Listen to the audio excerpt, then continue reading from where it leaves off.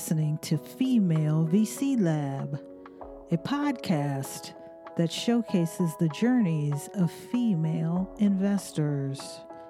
My name is Barbara Bickham, and I am an award-winning CTO and VC that teaches companies and investors about emerging technology. I am sitting down with female VCs and investors to talk about their funds, how they invest, and how they make an impact.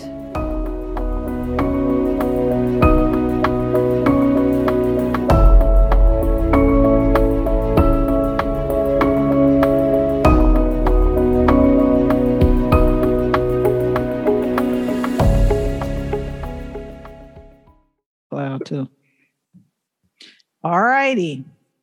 So, how do you say your name? Elishka? Oh, yeah. I was literally just going to say it's Elishka. Elishka. Okay, yeah. I got that right. Awesome. Welcome to the Female VC Lab. Elishka. Thank you. In one line, can you say your name, your title, and the name of your fund? Yeah, so I'm Elishka Malikova. I'm an investor at Fidelity International Strategic Ventures. Wonderful. So what inspired you to become a venture capitalist or an investor? So I'm relatively new in venture capital, having come from finance as well as an operating experience. I was a startup founder and most recently worked at Revolut, which is a large fintech based out of London. Mm-hmm. And I joined Fidelity International Strategic Ventures not just because it was joining VC, but it was actually this strategic firm that is not only doing venture capital investments in terms of a financial return, but the other half of the way that we analyze investments is on a strategic level. So essentially, we're going to be looking at fintech startups that are strategic for Fidelity, which means that it's not just any type of fintech, but actually anything that's close to asset management or investments, and basically just trying to be strategic where Fidelity can help the startup, as well as the startup help Fidelity in terms of saving money, cost savings, operational efficiency, as well as revenue generation and new products. So I think I really liked the mix of execution as well as this big picture view. And I think the most interesting part about venture capital, having come from more of an operating background, is that you get to see this industry with a bird's eye view. And I think that's something that was really missing when you're very much deep in the weeds of execution whether it's in your own startup or when you're executing as part of a scale up. So I quite like being on top of the news. I started my career as an equity research analyst. So I was always aware of the industry, being on top of news flow, meeting different companies. So I think that was one part of my experience, I guess, that I started missing once I was in execution mode. So I like this nice mix of it. That's wonderful. So what is your thesis over there? You know, clearly you guys are a strategic investor, and kind of what's the motivation behind your thesis? How do you find your startups? How do you go about selecting startups? Tell me a little bit about that. So I guess I gave a little bit away, but essentially we're an early stage VC, strategic VC based out of London, and we invest around the Series A and B stage, but it gets to be quite flexible just because of the strategic angle. So we're not necessarily tied down, and we're investing off of the Fidelity International balance sheet as well.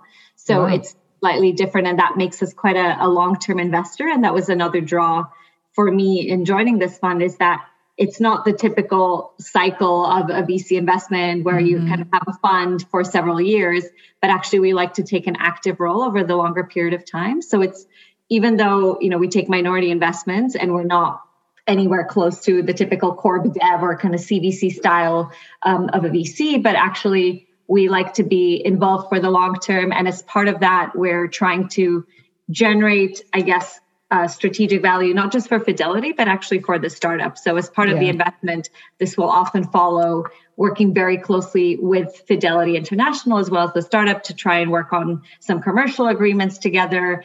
And that's what I really like about this role, is that you get to be quite operational, get to see and get a bit more involved in the development of the startup rather than just having to kind of be involved in the funding rounds, but, as part of the commercial contract. So I think that's one thing where we're quite different, is if you're a fintech that's selling into asset management or the investing space, I think it's very valuable because you get Fidelity International as an anchor client. That's a big person to get behind you. If you're selected for that, that's a very big name in the industry.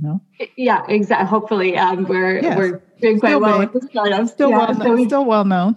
Exactly. So, and it's we're based out of London, so it's the Fidelity International business, but we work quite closely with the U.S. Fidelity as well, the kind of two separate entities. So that's probably the most exciting and the biggest selling point for the startups. At the same time, we don't say we're overly active in that we're kind of going to be there day to day, but we kind of get involved wherever needed, especially pushing along the contracts. So that's really fun. And that's definitely different to, I would say, a typical VC. And that's what attracted me. And then personally, on top of our thesis, I'm really passionate about women in fintech. So trying to improve our access to female founders in fintech and giving them more access as well. And just basically trying to improve our deal flow when it comes to female founders and try to get more in front of us within asset management. That's wonderful. So what are you currently listening to or learning or reading these days? I guess as you all know, as part of the day, there's so much news in your inbox all the time. Yes. So I would say the number one thing I'm always reading is great newsletters, specifically around fintech. I'm very happy to recommend a lot of different ones. There's one particular that's done by Nick Milanovic, I think. He sends a newsletter for fintech. That's a really great one. But other than obviously this podcast, in terms of what I listen, it's also Business Wars is a great podcast. I don't know if you've listened to it, Barbara. I haven't listened to that one. I love that one. I'll have to listen to it. Yeah, it's great. It's there was one on SpaceX versus Jeff Bezos' startup. Oh wow. Yeah, that might be interesting. What was it called? Blue Origin. It was on SpaceX versus Blue Origin. Huh. So that was a great one in terms of an episode within that. And books, I think I love I Am Pilgrim. I don't know if you've heard of that book. I haven't heard of that one. It's I'm listening. Tell me a little bit about that one. Sorry? Tell me a little bit about that one. I Am Pilgrim is it's a really, really thick book. I think it's 26 hours on audiobook. So it's taking me a while. That's a big book. It's a really great lockdown book, but it's a detective book that I'm really loving. It's actually quite timely because I think it's about 10 years old, but actually it's around a nuclear attack not nuclear, but on a biological attack with smallpox that would essentially affect the whole world. So it's quite timely with the pandemic. Very timely. And I love it's a good kind of educational / detective thriller type of reading, which I really enjoy. And it's quite a nice distraction from all the stuff that you need to read, all the news that you need to stay on top of day to day. Yeah. Sounds interesting. I might check that out, even though it's 26 hours. Then you can binge listen to it, I guess. Yeah, it's a commitment. Cool. It's my nighttime read. No worries. That sounds great. Very interesting. So here's your bonus question that everyone gets. In 2 years, when we're speaking again, but we'll be speaking before then, where do you see venture capital or investing evolving to or changing to?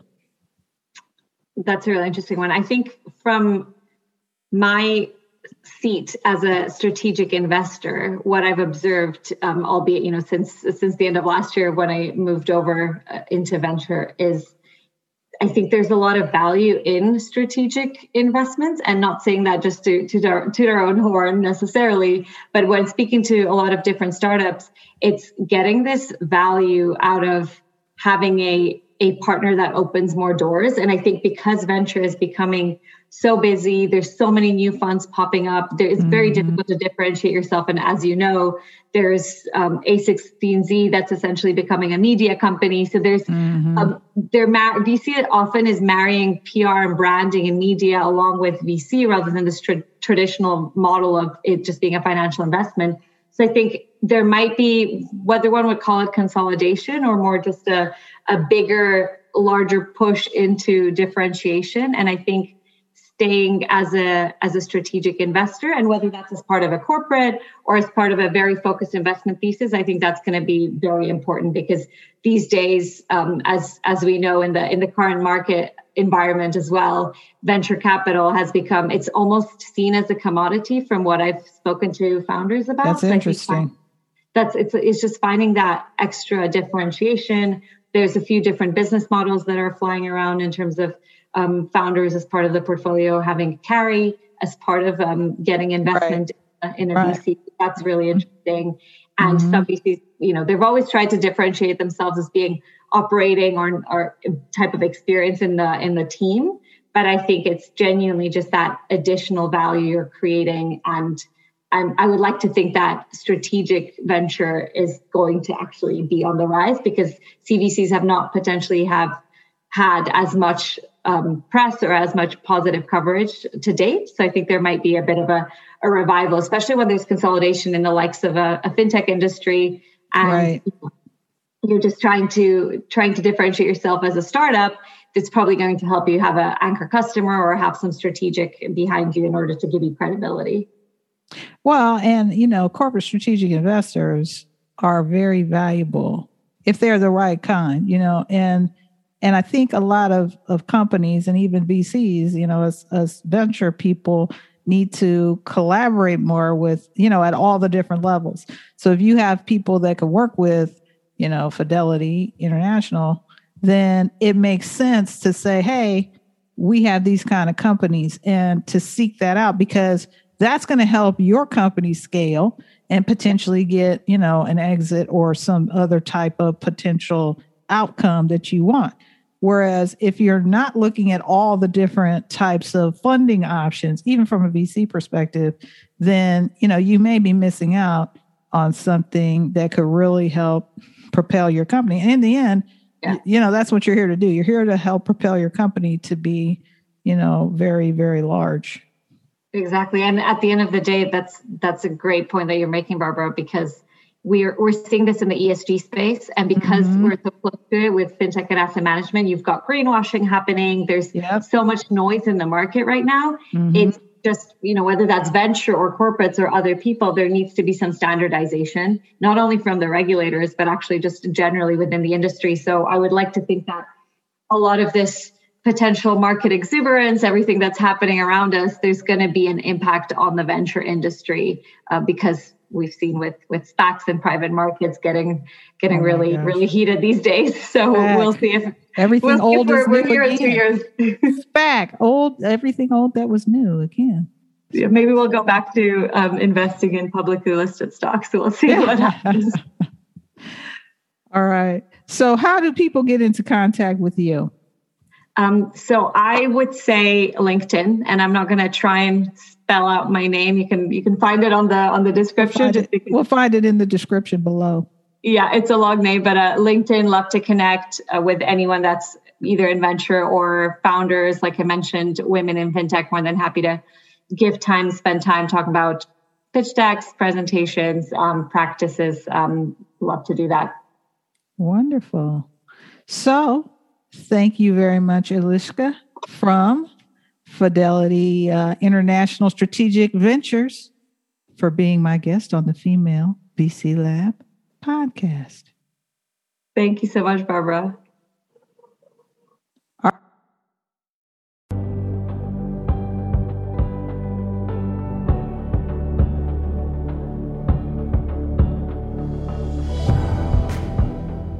This episode is brought to you by Trailin Ventures. Find and invest in the next billion-dollar emerging tech company. Sign up for our exclusive content at https://trailin.com to find out more. Find us on Apple, on Spotify, and on Google Podcasts. Thank you for listening.